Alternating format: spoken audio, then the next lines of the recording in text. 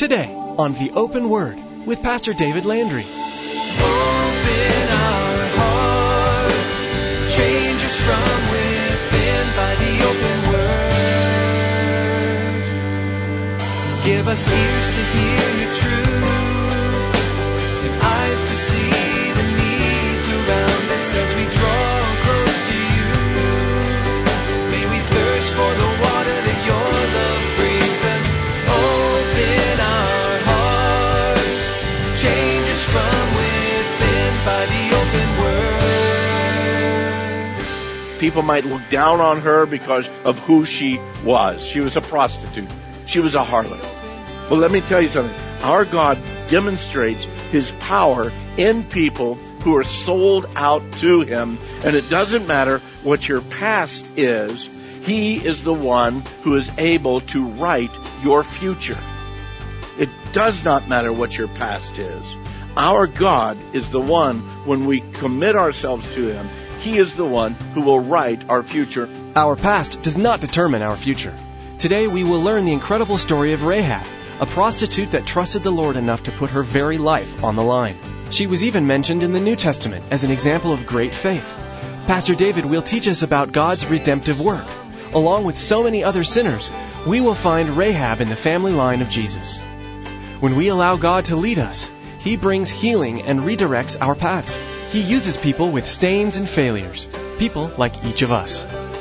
Now here's Pastor David with today's message entitled, Our God Goes Before Us.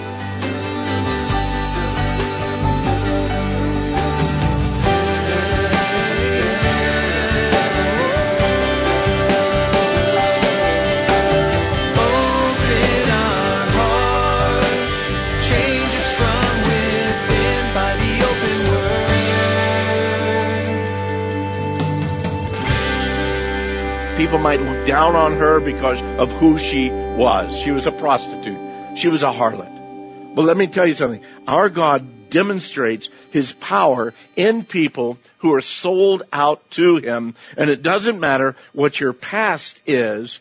He is the one who is able to write your future. It does not matter what your past is. Our God is the one, when we commit ourselves to Him, He is the one who will write our future. And a lot of people try to write our future for us based on our past. Our God, in the greatness of who He is, in His might and His power, can take what seems to be the evident future of our lives, and He can change it completely by His might and by His power when we, as His people, commit and submit our lives to Him. Rahab was a prostitute. She was a harlot. There's absolutely no doubt about that. There's no whitewashing it. There's no cleaning it up. There's no making it nice and neat and tidy. She was who she was. But that was past tense. God is changing her life, and God is beginning it even here. It's interesting. That's why in Hebrews 11, the great hall of faith, Rahab the harlot is listed there. In Hebrews chapter 11, verse 31, it says, by faith, the harlot Rahab did not perish with those who did not believe when she had received the spies with peace. All the way into the New Testament. This woman from the Old Testament, this one woman who made that much difference simply because she trusted God enough to put her very life on the line. She put her life on the line, saved the life of these two spies, and kept quiet about everything. And so we'll read when we get there that God spared not only her life, but the life of her family.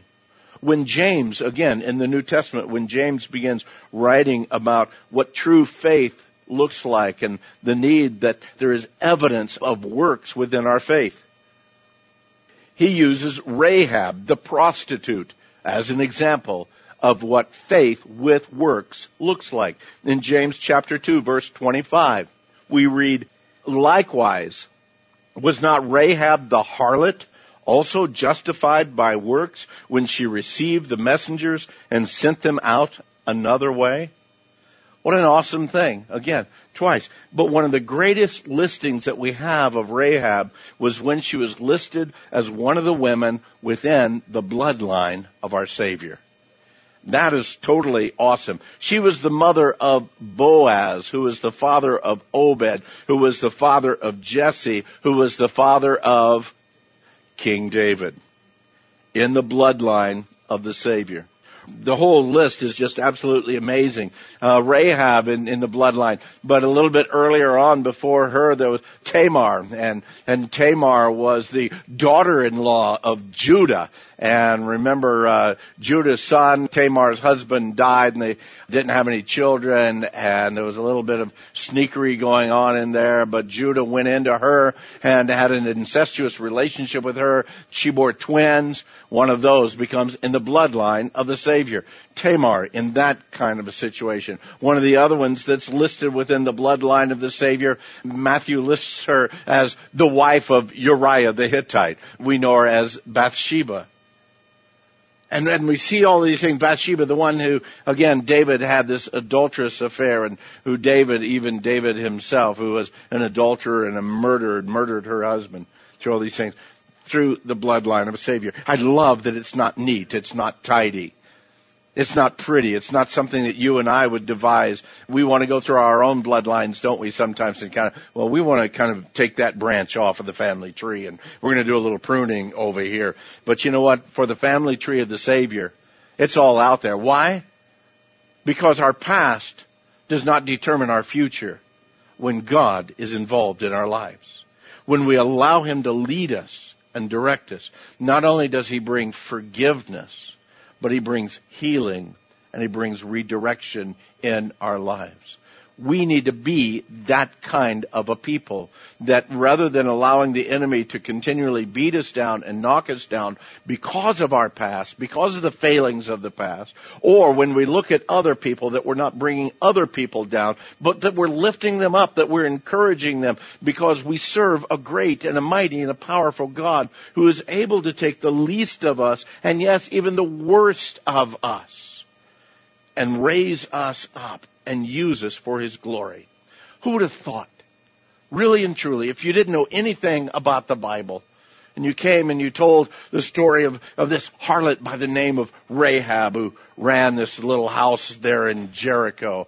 And then Tamar, this gal, she has this relationship with her father-in-law, and she has twins with that. Wow, it's really gross and yucky. And then Bathsheba has this relationship with the king, and then even David himself, who murders her husband. Who would have thought that God could have used these kinds of things within His plan, within His direction? You say, oh wait, that wasn't really His plan, was it? He didn't really plan to use these kinds of people. Well, we could argue that probably all night and all day and not come to a final conclusion on that. The thing that I do see is that our God does use those kinds of people. He uses people just like you and me. He uses people with chips and cracks and stains and failures. He uses people who have issues of life that they battle with maybe for years and years. And yet God is able to use them. Why? Because, beloved, it's not the vessel. It is the treasure that is within the vessel. And if we would keep that in mind, if we would keep that understanding, then you know what? We're not going to be putting down a brother or sister. We're going to be encouraging that brother or sister. We're not going to be allowing the enemy to beat us up and to say we're of no value and of no use. No, because we know, hey, you're absolutely right. I'm nothing but clay. And you know what clay is? It's just a bag of dirt with water thrown on it. And I'm just a bag of dirt with water thrown on it. But you know what? This vessel contains a great treasure. And that's the work of God in my life. And that's what our God does. That's what He shows us within His Word. We look at these things in every situation. Our God deals with our past by rewriting our future.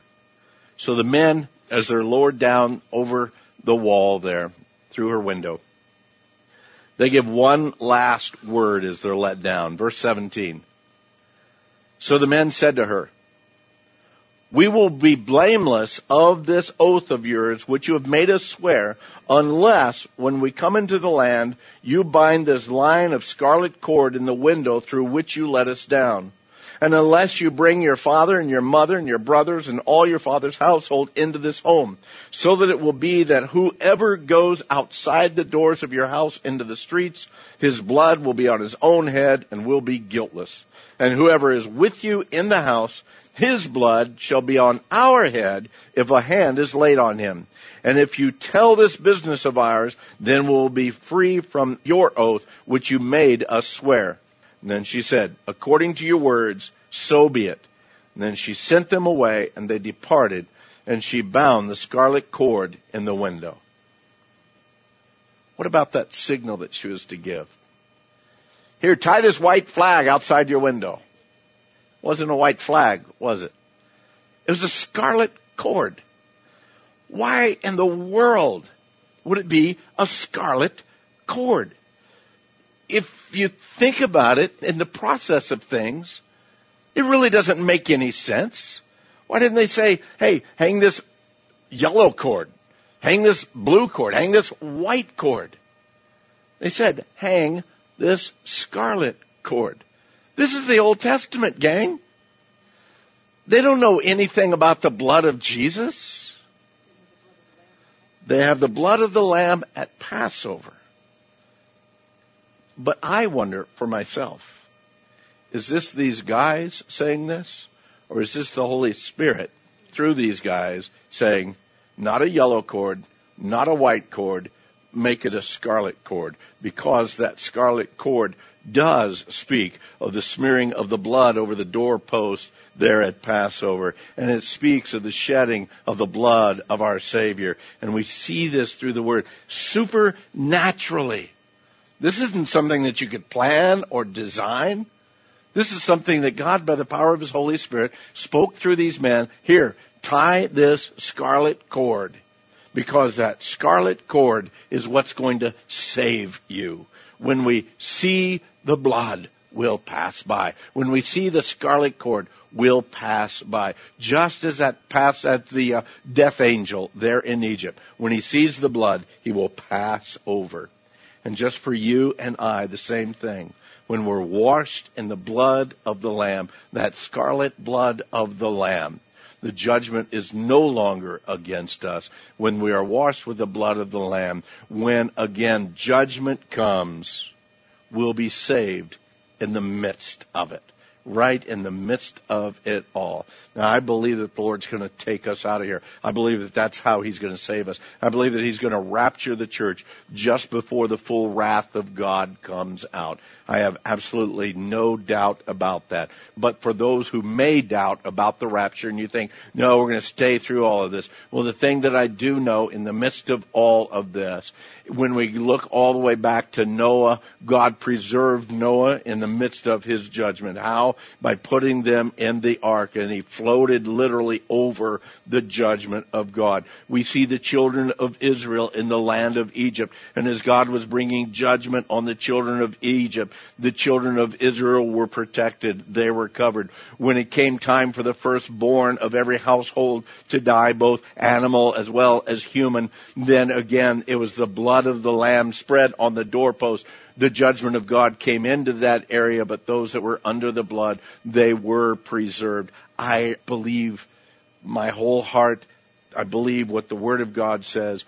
Our God is a God that will bring judgment on this world. One more time, a great judgment is going to come. It's not going to be by a flood. It's going to be total annihilation of this world. But I also believe that because of the promise of the Word of God, both Old Testament and New, that we as believers were not appointed to the wrath of God, but that God will preserve us. Does that mean that you and I aren't going to go through tribulation? That doesn't mean that at all.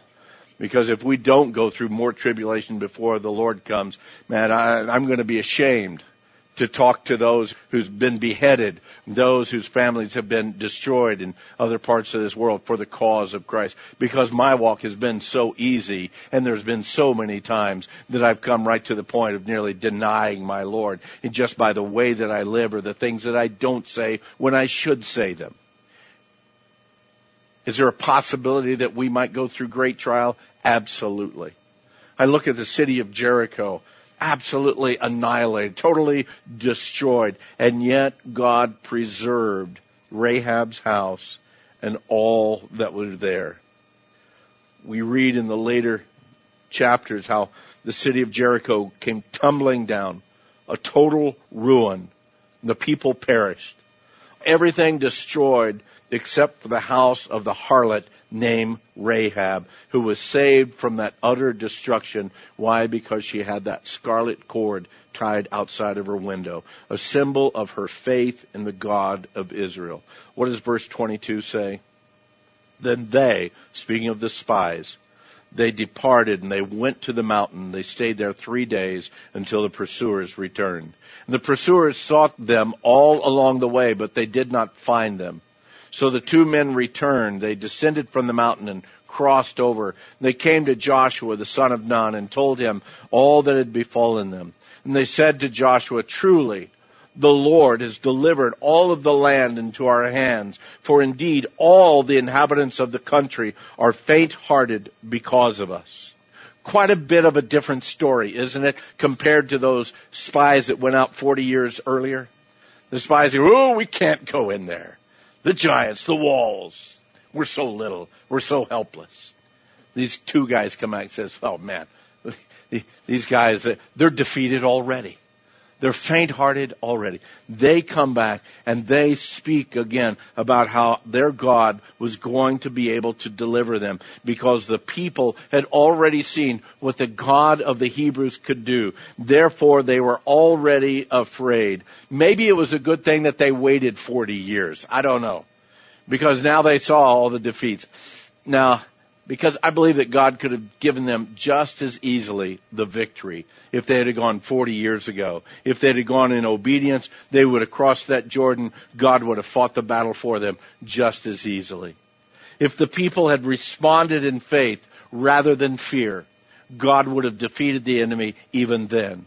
If the people had, again, responded in obedience rather than sin, God would have knocked down the enemy just as he told them that he would do when he gave them that promised land 40 years ago. If the people had lived their lives in a way, again, with the knowledge of the greatness and of the power and of the majesty of the God that they served, if they would have lived their lives with that knowledge, they would have been able to go into that land 40 years ago and seen the might and the majesty of Almighty God. But because they didn't, because they moved in fear rather than faith, it took 40 years. It took a whole nother generation to be able to come into the promise. Because they responded with sin rather than obedience, they didn't get the blessings of what God had prepared for them for 40 years, from one generation to the next. Because they really didn't believe or understand the greatness, the majesty, and the might of who Jehovah God is. They feared because there were roadblocks in the way. And so it caused them to stop and not pursue the things that God had given them. How about you tonight?